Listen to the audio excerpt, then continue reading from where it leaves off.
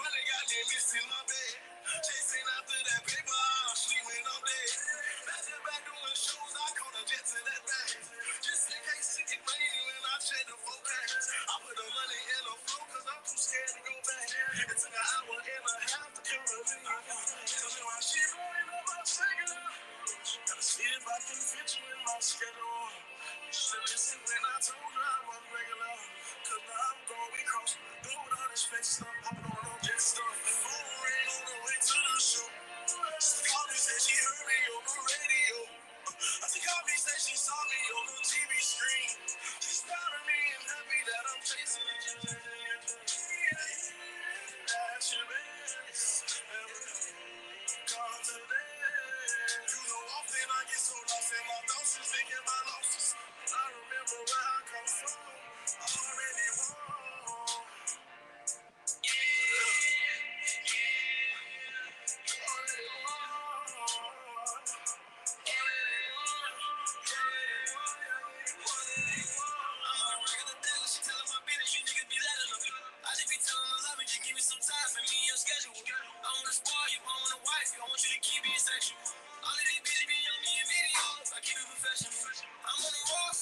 Some cities ain't got no service. You know you already won. These times you ain't gotta be nervous. I'll text you later if you ain't. I find myself keep swerving. I find myself on Fergie. I find myself keep rising. For sure, for sure. Do I love you? For sure. Do I fuck you? For sure.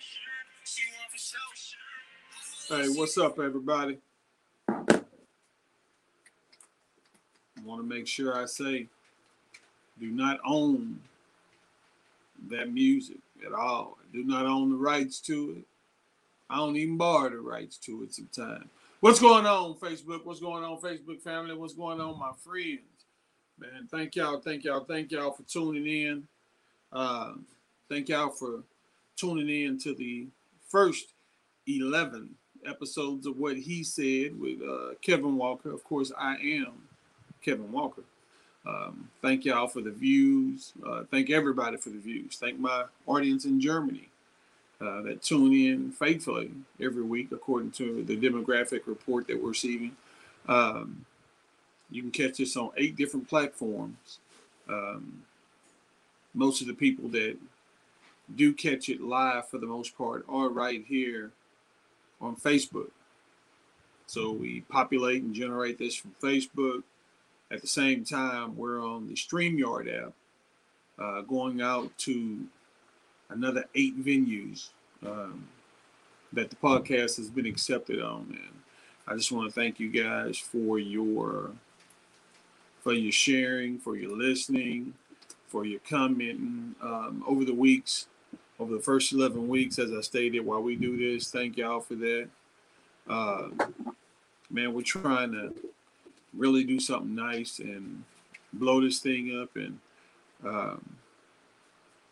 make it something worth listening to.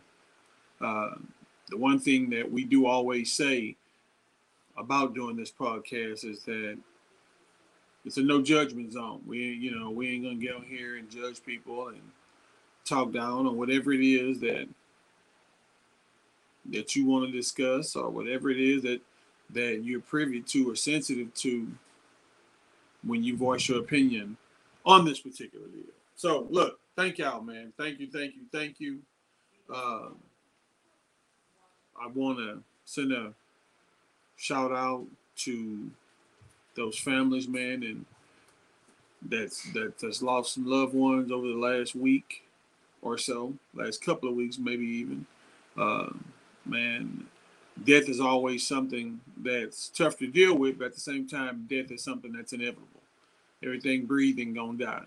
Everybody, as my pastor used to say, God rest his soul, but my pastor always said, everybody is gonna get a chance, whether you want it or not, to sit on the front row. And that's absolutely true. Pastor used to always say that, and hey, it's a fact. As you know, always available. The Raider mug. Somebody asked me, man, what really be in that blue cup you be drinking out of? What you really be sipping on doing your podcast? No, I'm honest. I really do be sipping on Crystal Light, either Crystal Light or Coke Zero. But for the most part, I'm sipping on Crystal Light. Uh, so yeah, I'm not a real big drinker, so that's cool. Look, we got about 3 topics this evening that we're gonna touch on. Janae, are you gonna join us tonight, or are you gonna stay in the background? She's I don't know. If I say she's being in her feelings right now about something, I have no clue what about, then she'll get mad about that. So can you at least? I'm working right now. I gotta answer email. Okay, can you at least read out and tell them what we're going to talk about tonight? Hold on. Is it a scientific fact that your diet changes your taste buds? She said, "Is it a scientific fact that your diet changes your taste buds?" That's one of the topics. The other one is the effects of addictions on the long-term family camaraderie. The effects of addictions on the long-term family camaraderie. And are we truly what our parents were? Are we truly who our parents were? Have we turned into our parents now with our kids? So let's go back to the original topic that she mentioned first. The first one we're going to touch on is that a scientific fact that you are what you eat, basically? Like, and I'm not saying as far as your diet goes, if you diet and eat the right things and pay a salad every now and then or whatever, that'll help you lose weight, help you maintain your weight down. I think for the most part, what we're saying, because I had women tell me this, and so when a woman brought this to my attention, I posted about it and got all kind of crazy hits, got all kind of inbox messages about it, people who didn't want to post openly on Facebook. But I had a woman tell me, well, Kevin, you know that if you change your diet as far as the liquids go that you drink, it'll change the taste of your semen. It won't be so thick. If you're dehydrated, her exact words were, if you're dehydrated, then your semen's gonna be thick and kind of chunky and clumpy versus hydrating yourself and making sure you stay regularly hydrated and you're not on the dehydrated level, that your semen will be thinner and easier to consume because there would be no taste. So I'm like, why you start drinking more water? I didn't start drinking more water, man. So I was curious about that. So I remember Beyonce in the song say, I've been eating or sipping, or one of them, watermelon. So was she saying that's what her coochie tastes like, watermelon, because she was eating more watermelon? Or was she saying she was partaking in her husband's semen with all the seeds and babies? So that's where the watermelon came into play, with the seeds and the melon and the seeds and semen. So I just was curious about it, man. So I honestly did some research. And you honestly cannot change, according to Boston Medical and several different, you cannot change the taste, but you can thin the semen, according to the Boston Medical Group. I see you, Jane. Okay, with the Beyonce. So I was just curious about that, man. That was something that it didn't matter to me as far as what a man would taste like. But as a man, you always want to accommodate the females in your life who's ever going to be partaking. So if I could eat more melon or grapes or... So what does a watermelon do to a man? It doesn't do anything according to the Boston Medical Group.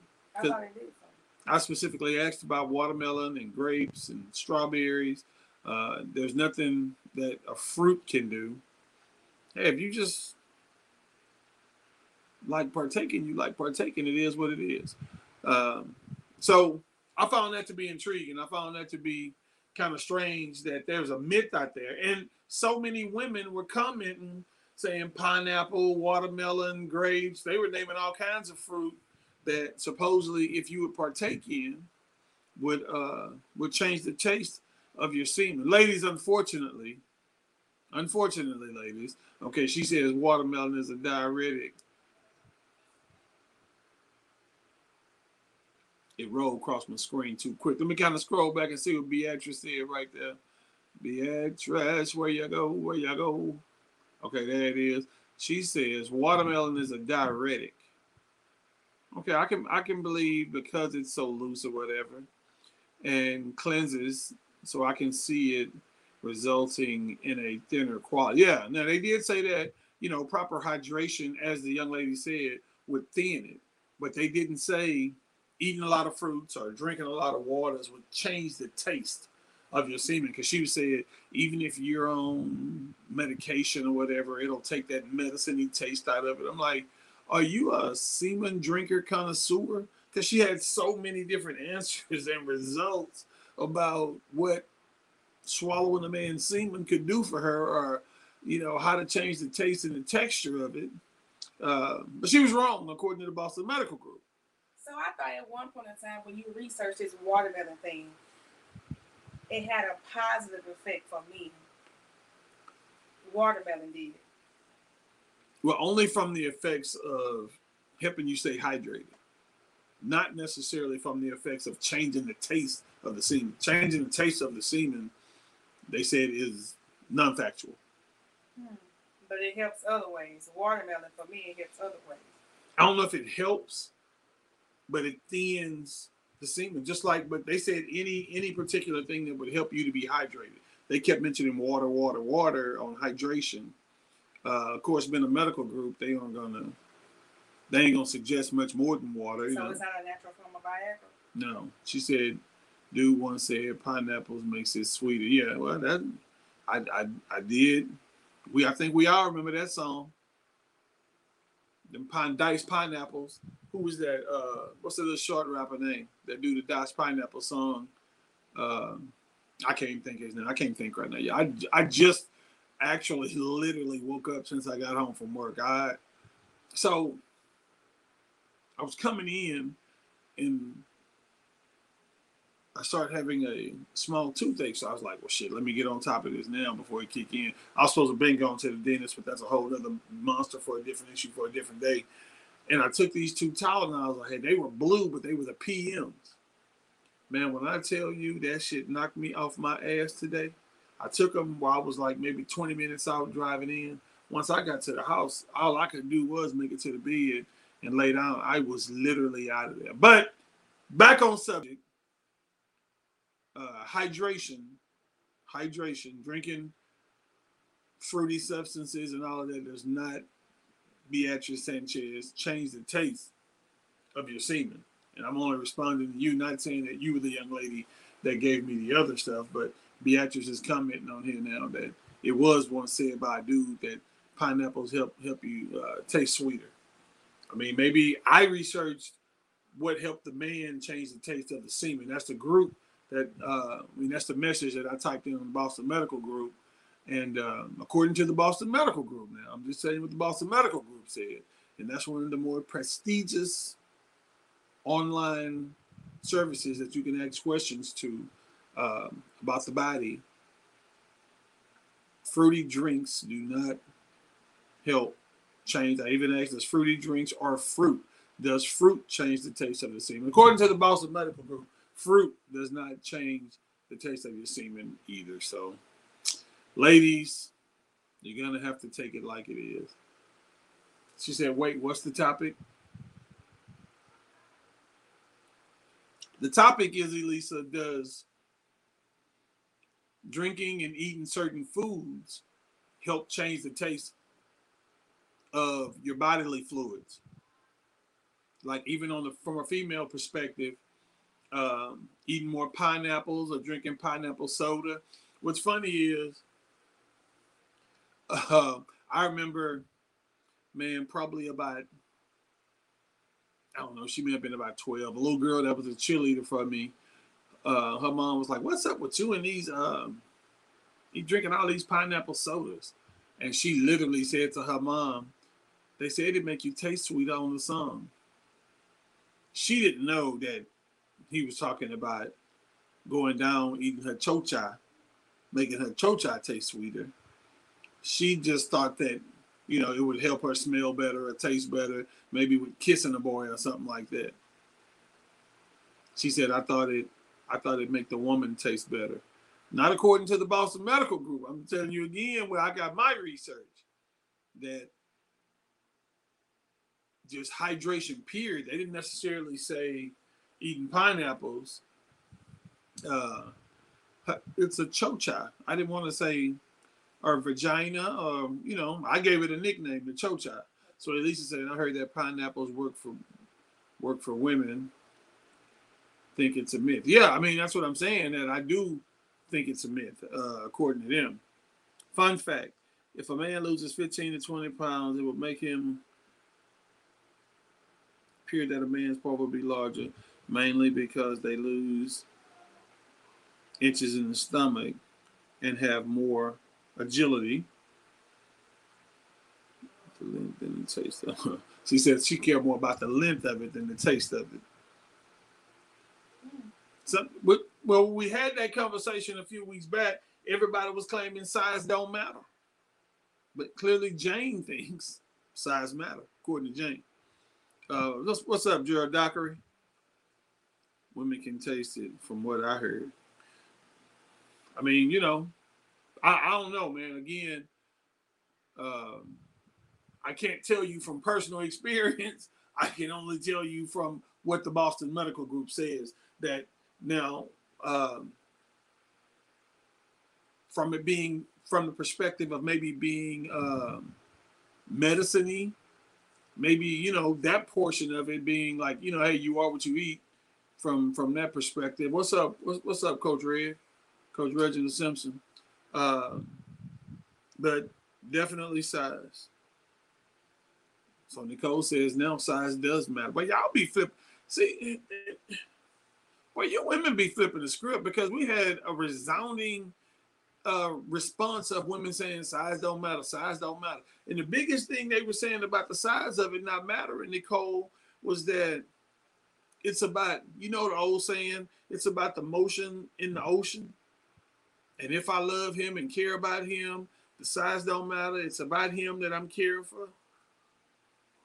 I'm only responding to what you women say. But supposedly, the taste don't matter either. So y'all do your own research on it, because according to the Boston Medical Group, eating pineapples, so y'all can leave some of them pineapples on the shelf if that's what you're trying to do.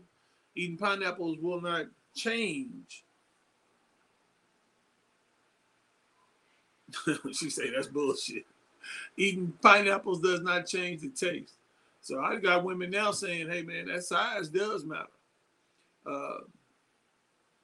But again, hey, I'm only telling you what that BMG say, who's supposed to be one of the most prestigious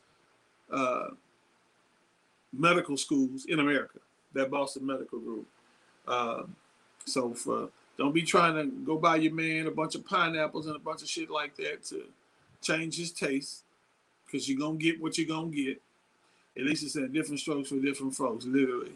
LOL. Yeah, different stroke for different folks. I guess so. So, it can be bitter, but again, hydration is key. Yeah, no, exactly. That's what they're saying, that if you're hydrating, it thins it out, and it does tend to have less taste if you're hydrated.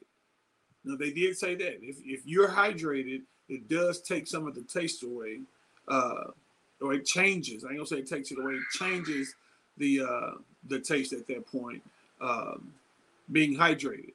So so we just about ran the gamut on this one.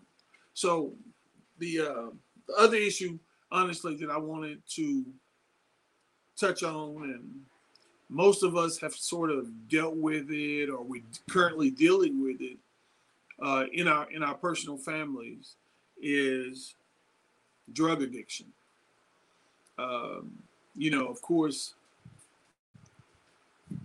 I won't say it no longer exists to the nature that it once did, because I don't think addiction ever goes away. I just think the way addiction is handled now is very, very different. Um, you don't get probably as many what we call in the African American community crackheads, just walking around like zombies. I mean, you still see people out there, but I think more so now what we see are more mental health issues with people that resulted from years of drug use, or maybe currently still on drugs, but now it's started to affect the mental health issue with that person. Um, so our second topic is, does the long-term effects of drug addiction, how does that affect your family? How does that affect the camaraderie in your family?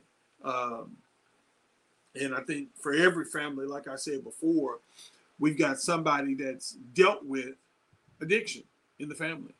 Um, I know as a family, we've battled with it, and the thing about us is that it's never ever changed the love you have for a person. The love you have for them doesn't change, because that's your loved one, and you never really want to see your loved one suffering or struggling with anything. You want to see your loved one get the help they need, and not everybody's going to reach out for that help, and they go years and years, and they struggle.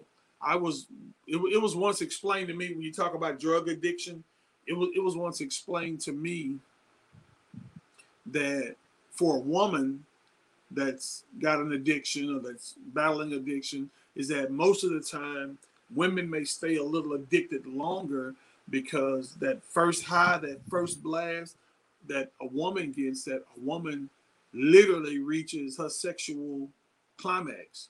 She has an orgasm because it feels such a great sensation to the body. And I was told this by a drug counselor, that it has a great effect to the body, and it puts a woman metaphorically, or it puts a woman euphorically, I'm sorry, in a place where maybe she's never been. And so women can spend several times chasing that high, several years chasing that feeling, chasing that high all over again. Um, so I know that's something that we all deal with, and how does that affect the family when you've got a loved one that's addicted, that steals from you, and will look you dead in your eye. And there are all kind of jokes out there about you know crackheads or drug addiction or people that are addicted, but what does that do for the family? How does that tear down the family long term, to have an addicted aunt, uncle, cousin, little brother, big brother, nephew, sister? How does that affect your family? How does that make your family not, or no longer flow like it probably once should have, or once did? Addiction is something, and the mental health part from the addiction is something that can be very traumatizing to the kids in the relationship. Again, kids don't know Uncle Charlie. They just think Uncle Charlie funny, or maybe Uncle Charlie ain't like Uncle Kevin or Uncle Rob, but they don't really, as a small child, so much. And then the embarrassment uh, that the person that's the addict causes to their own kids if they have them. Um, Maybe that kid's embarrassed when mom has to come around, or mom being addicted may see that kid at the store and be like, "Hey, can I give me some money? Let me." As a kid, that can be crippling or embarrassing if your friends are around. Again, we're discussing addictions, and the addiction on the family, and the addiction on the camaraderie of the family, and how that affects your family's values as it relates to just relationships inside the family. Um, Again, I wanted to touch on it because I know that's something that we all, at some point or another, with a family member or two, has had to deal with. Um, you're very prayerful because you do love that person, and you want that person back. And sometimes, man, they can get into some stuff out there to where it does start to affect their mental health. Over the long-term effects of the drug addiction, um, it does start to affect their mental health, and they're no longer the person who you thought they were or what they were. So addiction does have a very harsh effect on the family and on the family camaraderie. I just think when there is that sort of issue, all you can do is try and force or try and help your loved one to get the help they need, to reach out and try and sit down and get the counseling they need by sitting down with a therapist or someone who can counsel them on their issues, and hopefully that person is willing to get that counseling. Uh, but from what I've been told, and from probably what all you guys have heard, you can't force an addict to get help. That addict's got to want help. That addict's got to seek that help for itself, because if they're not doing it for themselves, meaning reaching out for the help, then they'll end up right back, or they'll end up still um, staying into the addiction and struggling for many, many years. And it's crazy, man. Yeah, definitely. You gotta try to get them to seek help, Felicia. Um, it's crazy. Like I said, I remember for years we would have uh, people right here in the hood. You see the same faces, and you knew all the same faces that would hang out at the store, wanting a quarter, give me 50 cents, got $1. Honestly, some of those people now that are there, I question, is it more mental health now than it is a drug addiction? Um, yeah, definitely. But when it's a loved one, it sort of hits different. It sort of hits different versus someone who you have no relationship with, someone that I guess you're being kind of forced to care about, so to speak. Um, Again, I know this is something that's pounded several families out there across America. Now the big thing is there's a big governmental push, because you know how it is when it starts to affect the white community. Um, Hey, look, African Americans could have been dealing with this crap for years, but when it starts to affect the white community, then all of a sudden there's a national push and a national commercial. Because now the big thing is opioids. Opioids are addictive. And what's crazy is that these big pharmaceutical companies are the ones that's pushing the agenda for mental health with opioid addicted people and what have you. Now it's starting to affect these people, kids. You go into a lot of white, predominantly high schools. It's all about the pills. And I'm not saying that black kids don't do pills. But what I am saying is, pills is sort of an upscale drug of choice. That's just like cocaine. You don't find a whole lot of black people that were in the 80s and 90s just snorting straight cocaine. Yeah, that was a celebrity drug. That was a party drug, and people graduate. They start with marijuana. They ain't getting high as they want to get no more. Then they graduate, all the way up to what they call horse, which is heroin. And supposedly there's no better high or no greater high than shooting up some heroin. So yeah, man, counseling, and that's something as African Americans that we don't necessarily do. We are afraid for whatever reason in the African American community, we are afraid to sit down and get counseling, just for our mental health. When there are issues, things that have haunted us in our African American community, we won't sit down and get help for it. We try and fight that addiction to the death. So when it comes to opiate addictions, in 2019, 70% of drug overdose were because of opioids. What's the percentage on that again? 70% of drug overdose deaths in 2019. Yeah. So that's what I'm saying. That's the new killer on the streets, and that's why now there's such a national push. You'll see national commercials as it relates to opioid addiction, because that's something that is affecting not just seniors, meaning older people. When I say older, I'm not talking about 50, 60. I'm talking about 30 and 40. Now that's a drug of choice for high school kids and college athletes and some college athletes. But and that's sort of too when you talk about college athletics, the painkillers. So it all starts with the opioids. You're taking these for pain, so supposedly, and it just turns into something crazy. I remember when longtime NFL quarterback Brett Favre came out and announced that he had an addiction issue to painkillers. I don't know if it was opioids, but he did say painkillers, and that he was going into rehab to help with his addiction to opioids. Well, to painkillers. I'm sorry, I misspoke.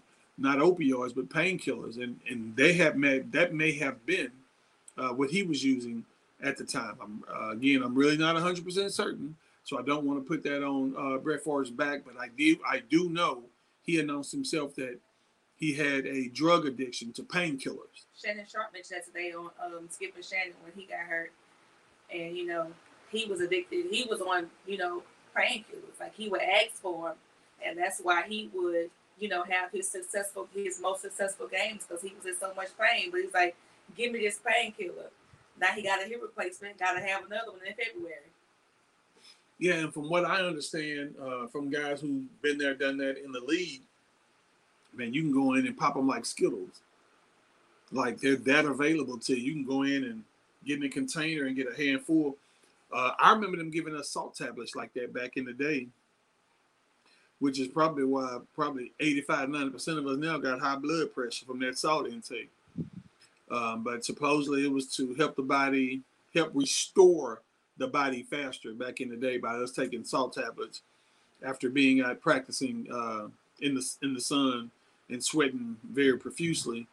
The salt tablets help your body restore. Like basically the coaches would have them a big old jar, like a pickle jar, sitting on the door to the coach's office. And we just go by like, hey, get some salt tablets. And man, that's how we pop them. From what I understand from a few friends of mine that played in the league, man, painkillers are available to you in that same nature. Hey, you need them, you got them. Help you cope, help get you back on the field, help get you back in the game. Remember, man, these people are paying you millions and millions of dollars. They ain't giving you this kind of money to sit on the bench. They're giving you this kind of money to get back in the action. It's almost like, give them to me now. We'll deal with the consequences later. That's how Shannon put it today. Yeah, no, I can see that, and I believe that.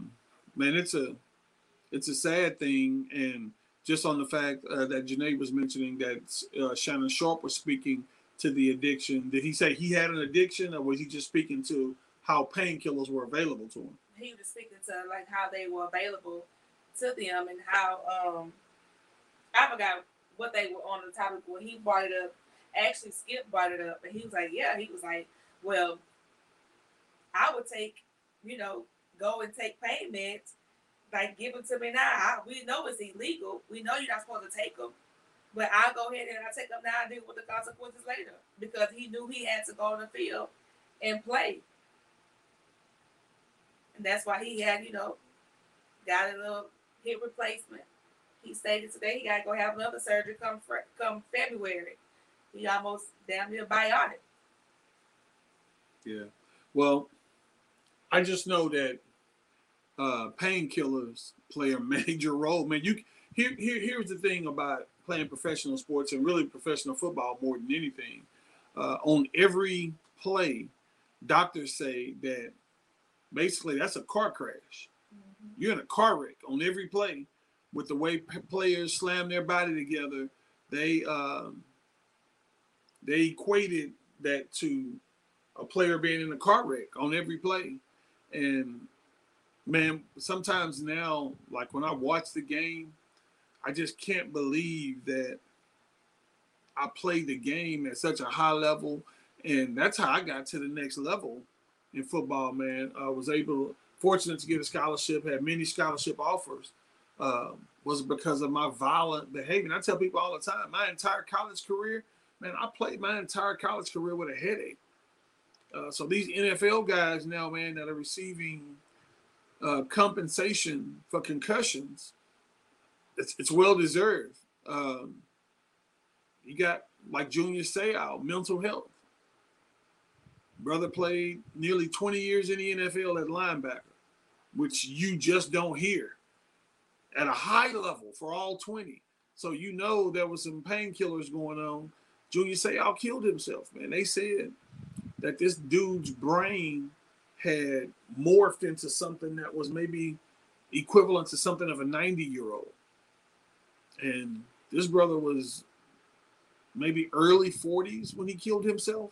Just came home and put a shotgun to his chest and blew his insides out. But again, it was from all the pain that he was living with. Yeah, that's how the addiction starts. And like Janae just said, I think she read 70% of, was that 2019? 70% of the overdoses were ruled due to opioids. So, man, you know, let's not ignore it with our family members, especially your kids as well. For those of you got kids playing high school and collegiate athletics, let's not ignore it. I had a friend of mine a few months back was sharing with me about her daughter receiving some stuff from an athlete that he supposedly got from the training table, or got from the medical staff. I'm sorry. He got from the medical staff, and he had passed it on to her. She was like, you know, Kev, man, I knew she was smoking weed. You know, okay, a lot. I ain't gonna say mostly all, but a lot of kids are. They dabble with a little marijuana here and there, but she was given something a little stronger that sort of had her off her rocker for a while, and I pray she's fine now. I pray whatever it was, she understand the effects it had. But man, these drugs are like guns almost. And what I mean from that comparison, that analogy, is like they're readily available to these kids.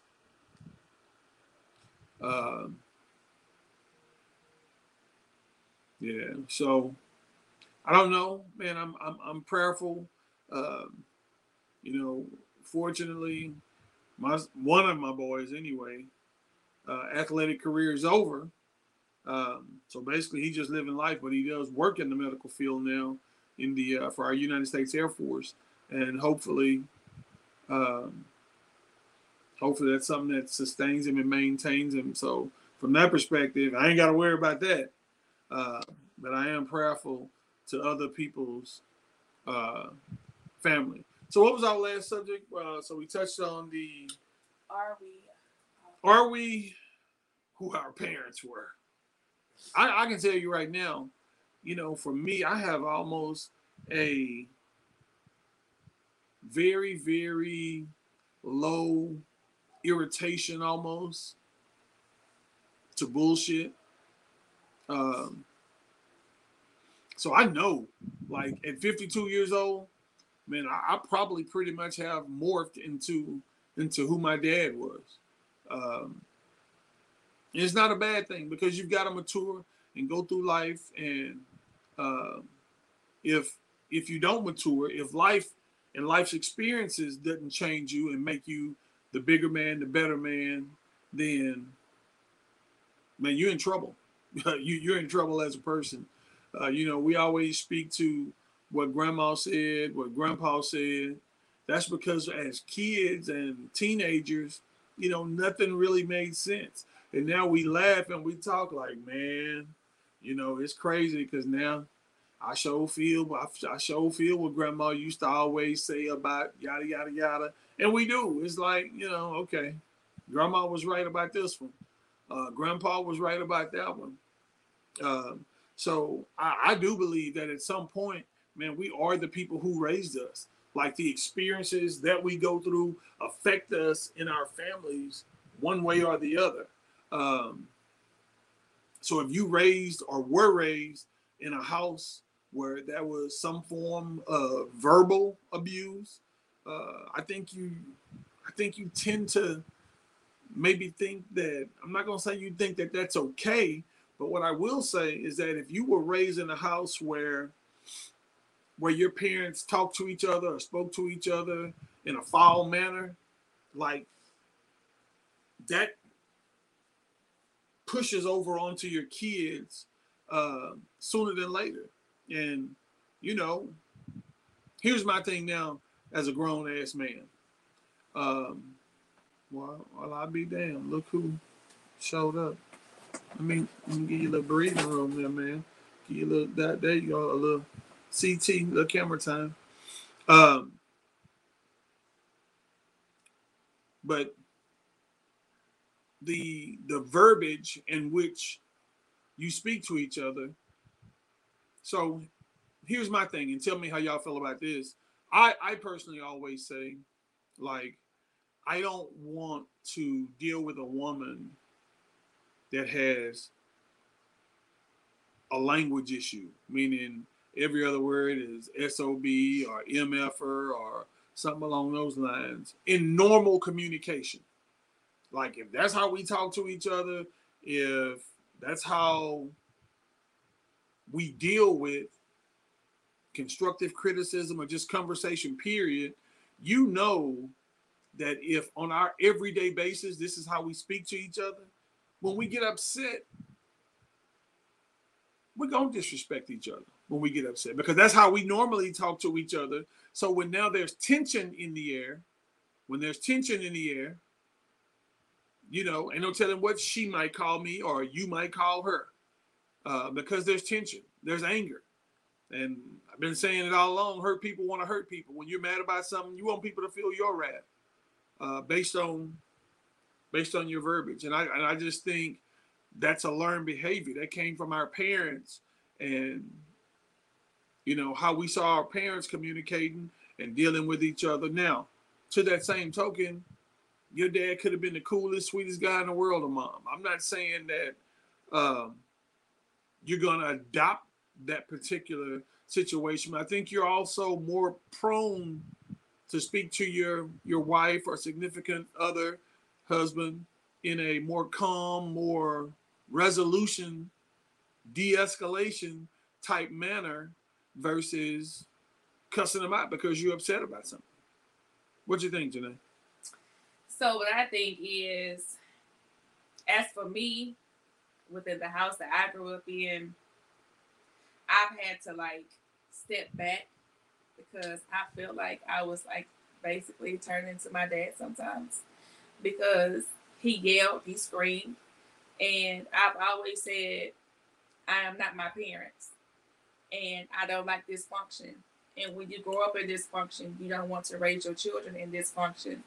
So, like, I may elevate my voice, but to the extreme that my dad did, I can't do that because it makes your children. I don't want my kids to ever be afraid of me, and I don't want my kids to ever be like they can't come talk to me. So I don't want it to ever be a distance between us because of the fact of how I spoke to them, like how it is now with my parents and the rest of my brothers and sisters. So, and because of how I grew up, it's like I just tend to not have to want to deal with it, or I do like a self-evaluation because I just can't see myself being like that towards my kids. I don't want my kids to have that feeling towards me as to how my siblings have towards my parents. Yeah, and that's crazy. Sometimes I remember I would hear just conventionally if we were outside playing football, and man, it was rare moments where if parents were upset about once they got home you didn't clean your room or you didn't wash the dishes. Like the parents on the street I grew up on, they didn't spare no expense at the fact that you were outside amongst your peers. you get your MF and ASS in here, and this, they didn't care where you mean. That's how they dealt with situations. Me personally, man, I fought so hard not to deal with and talk to my boys, and definitely Jade as a little girl, in that manner. Now, sometimes you got to get a little ignorant with your kids, because you can be sort of low key, cool and chill, and they don't get it. But the one thing I can tell you, both of my boys, I never really had to get on the Jade like that, because she kind of had me wrapped around her finger. But at the same time, she wouldn't put herself in those situations because she knew Daddy was cuckoo for Cocoa Puffs. But Mama could say something to the boys and nobody moved. And she'll say it 3 or 4 times, and nobody's got up to do anything. And I come in and be like, hey, man, nobody heard what your mama said? And everybody get up running, scrambling to go do what they, so that male factor on the family, that male dominated gene in that moment, in that situation. And that's not with being an abusive father or anything along those lines, because I think both of my boys, to a young man now, would tell you that, they weren't raised with being abused verbally or physically or anything along those lines. I talk to them like young men, and what I used to always tell my oldest boy, like, come on, dude, don't put me in the cross. Don't make me have to say something when Mom asked you to do something that was very simple, that you could have taken care of right then and now, ASAP. Now I got to come in and be the fool or do the fool, because she gonna be mad at me. Well, why you didn't? Don't put me in that circle. That's how I'm sure that's how Cliff was. Cliff was the enforcer. He was. Now I see myself as the enforcer, and I be like, okay, Janae, take a step back, chill. Because I just got to say one thing to my kids. You want your feelings hurt? They already know what that means. I don't have to say, you want your ass whooped, I'm going to whoop your ass. It's just, you want your feelings hurt? And they be like, no. My oldest son asked me one day, I said, you want your feelings hurt? And he said, with a belt? And I said, yeah, with a belt. Oh, no, Mom, I'm good. And he went on and did what I said. No, I feel like as a parent, I shouldn't have to repeat myself. I hate repeating myself. Just do what I say the first time, and you won't catch my wrath. I mean, but with my dad, like, I watched my brothers get their ass whooped, bounced up against the wall. Man, I wouldn't for all of that. I'm good. That's why I was never at home. I stayed gone. I ain't want to hear all that. I come home because my dad's a longshoreman, so I come home. He come home. They didn't do something. I ain't catching that fade. Not from him. I ain't. No, I don't have time for that. That Cliff didn't spare no expense, did he didn't care if it was male or female. No, basically majority of 99% of the time it was the same person. But everybody just had to hear his mouth. Like, we don't want to hear that at all. But 99% of the time it was the same person. Every single time it was the same person. I think everybody can relate to that one defying sibling that kind of pushed the envelopes with mom and dad that kept everybody else in trouble because they refused just to do the right thing. Yeah. I think we all had that sibling. Like, he pushed it and ran to my mama. Could mama save him? She would, but it wouldn't do no better, just make it worse for him. Yeah, because I know that Cliff something else. Cliff a cool dude. I remember one time so Janae's dad lived around the corner from me when they were kids growing up, and he had a basketball goal in his front yard, and all the kids would go around there and play basketball. And I can't remember exactly to the T what happened, but I remember me being mad because I think somebody fouled me and they wouldn't give me the foul. They was arguing about it being a foul. So I got mad and kind of probably was mouthing off. Cliff said, "You can tell you what, young fella, you can take your ass home." I'm like, "What this old nigga talking to me like this?" But yeah, man, I've been being a young kid and Cliff telling me to take my ass home out his yard. He told a lot of kids that if you don't like it, take your ass home because you don't live here. That's definitely what he told. Especially if I feed you. Because he fed my dad, fed everybody. It still does. He'll cook for the whole block. But you ain't got time for the extra food, especially coming from somebody else's child. Yeah, I remember you ran my ass off that day. So look, It's probably a good thing. Really? Yeah. Okay. So we're down. Do you have a sad part? Either you do or you don't. Ain't no So no, she doesn't have anything for the sad part tonight. And schoolwork. So normally in the last 10 minutes of the show, we do a final parting shot about something that we've seen over the past week or month or year that's upsetting of sorts. So I do have a sad part that I'm going to close with, but I'll hold mine until about the 54 mark of the show, and I'll close out the last 6 minutes of the show with my sad part. So while we're waiting for his sad part, starting this Sunday. Oh, excuse me. Starting this Sunday, Kevin starts his What He Said with Kevin Walker Sports Edition. For all you fellas, you know, Kevin knows everything about sports because he sits in front of the TV. He say one thing and the commentators say the same thing that he say. I'm like, you just need to be on ESPN, NBC, somebody to hire you. So this week, this Sunday, actually, at what time? 5 o'clock. 5 o'clock. 5 o'clock on a Sunday? Yeah. Doing a game? We're doing it in between the last game and the night game. Okay, so at 5 o'clock on starting this Sunday, Kevin starts his What He Said with Kevin Walker Sports Edition. So tune in for that. Also, I'm putting together something soon, so y'all hear more about that. What's up, Jimmy? But other than that, we are at week 12. This is the last show for season 1. We will start season 2 next week, a week after next. We will start season 2. So this is the last show for season 1. We get week 12. You've lasted this long. So, and you got many more shows to come. If you want to tune in, please tune in Sunday at 5 o'clock for What He Said with Kevin Walker Sports Edition. He will have some special guests. Will be some coaches that he's coached with over the years. And we're going to look up and get a coach, Yates coach, actually, Troy. And it's going to be some good things. I don't know if you and Monroe don't have y'all little special session, but we'll work that out. So be ready. My boy Gary Monroe. So be ready for that. Now, who I am, I see Jimmy Williams just chimed in on here. I am going to have Jimmy on for, Jimmy's a young preacher.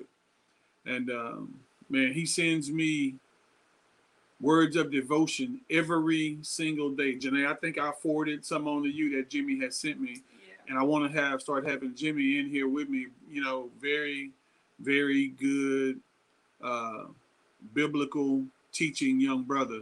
And so I do want to have Jimmy on some shows with me on Wednesday night, start giving another perspective. And Jimmy's perspective, I guarantee you, is always going to be from a biblical side of things. And I'll let Jimmy tell his own story, but I am going to set up with Jimmy and maybe get Jimmy in here starting, I don't know, might have him in next Wednesday night, starting at 8 o'clock. So he can kick off season 2. He can kick off season 2. There you go, Jimmy. You got that? You can kick off season 2. You can be on here next Wednesday with us from whatever location you at. Just send Kevin your email address and I'll send you the link. And y'all can just come in through and y'all can be on together and just set it up. All you gotta do is just accept the invite when it's time and y'all will be in there and y'all can do y'all little podcast and you'll open up season 2. So every Wednesday at 8 p.m. What He Said with Kevin Walker. Every Sunday at 5 p.m. What He Said with Kevin Walker Sports Edition. So he's going to be highlighting everything from Little League to the NFL. We definitely gonna hit on that Little League because they be off the chain Man. now. It's getting hard. It's getting worse nowadays. Look, and I was turned on, and we'll talk about this Sunday. But I'm gonna give y'all sort of a preview. There's an NBA player whose kid was playing for a local organization, a very prominent NBA player. whose kid was playing for an organization. And that was an altercation with his family. And man, it just, it's crazy. And people say, "Is this why you got away from Little League?" I'm like, and yeah. It was really over nothing. Yeah. Some kids playing, and they thought their kid was being jumped by his teammates, and they got mad. Some words was exchanged. The wife said the one the coach called her something. He didn't say it. She said she read his lips, and it went on from there. So we lip reading. Like, what are we doing here? So, and it escalated. Parents got mad, pulled the kid up the team. Be honest, I ain't never seen the kid play. I didn't even know that was his kid. But hey, it is what it is. There's a lot of things that's happened. The Little League world, the culture of Little League has definitely changed. It has definitely changed. It is totally not the same. Well, especially with me growing up in Pop Warner and how this foolishness is now. Nah, I ain't digging it. But my baby like it. I ain't digging it. So yeah, man, the Little League world is definitely a different world for anybody who's out there doing it. You know exactly where I'm coming from. So look, the last 3 minutes, let me give you guys my sad part of the week. So for years now, basically I've said, love don't live here anymore. Because I think it's hard to find people who are compatible to you when it comes to the way you love and the way you want to be loved. And that's why I've said, very simply put, that love just don't live here with me anymore. But it's easier when you find somebody with a level of compatibility, even from a conversation standpoint, that sort of understands you, sort of gets you, and really kind of feel you in a totally different manner. I know it's crazy when you're staying up with late nights, having those conversations like you're in high school all over again, not getting the rest you need because your ass done got old. But you know the difference between what you're feeling and what you don't want to feel. You know, my saying is, my peace got to be my peace. I'm not going to deal with, I'm not going to date anyone.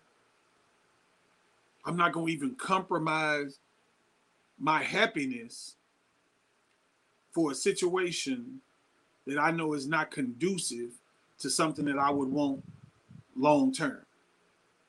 The sad part about it all is that, are we truly fair once we've been hurt, once we've been damaged?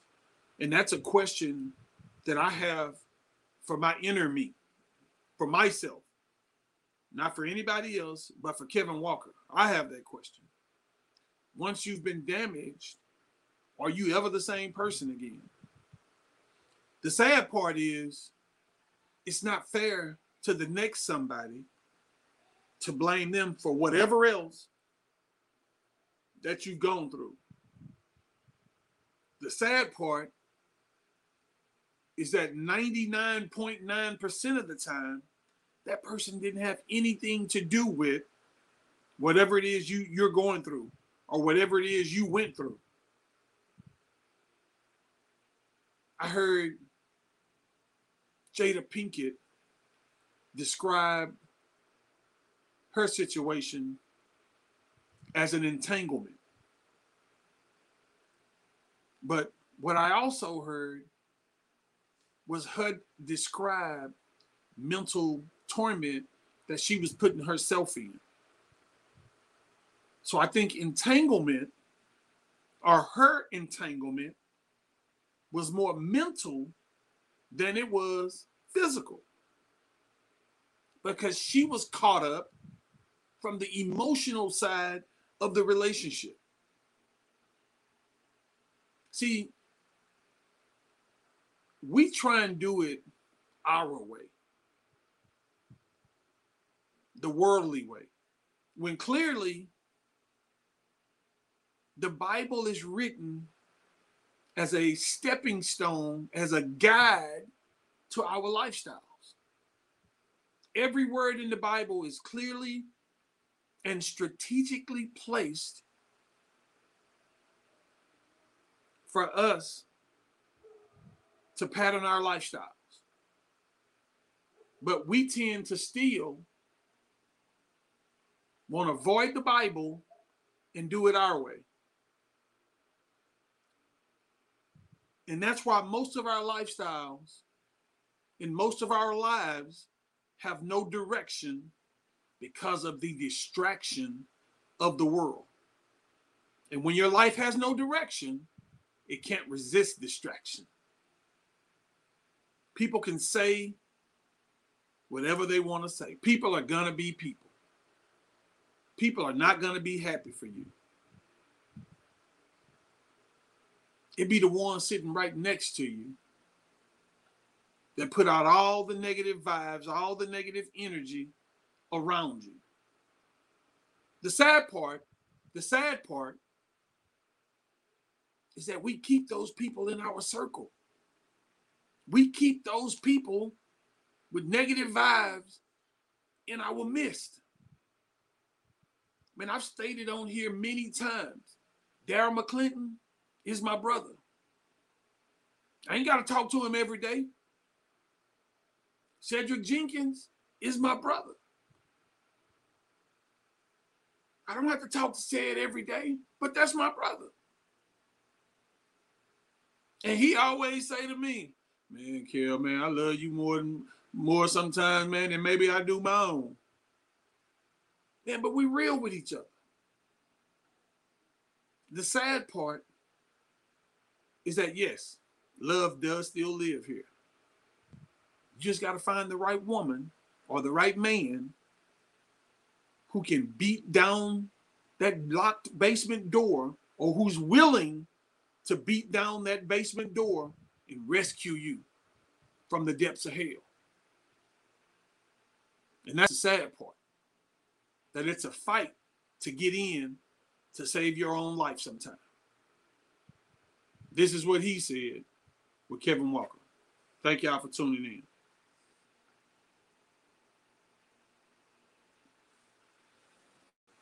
You didn't think about your sad part?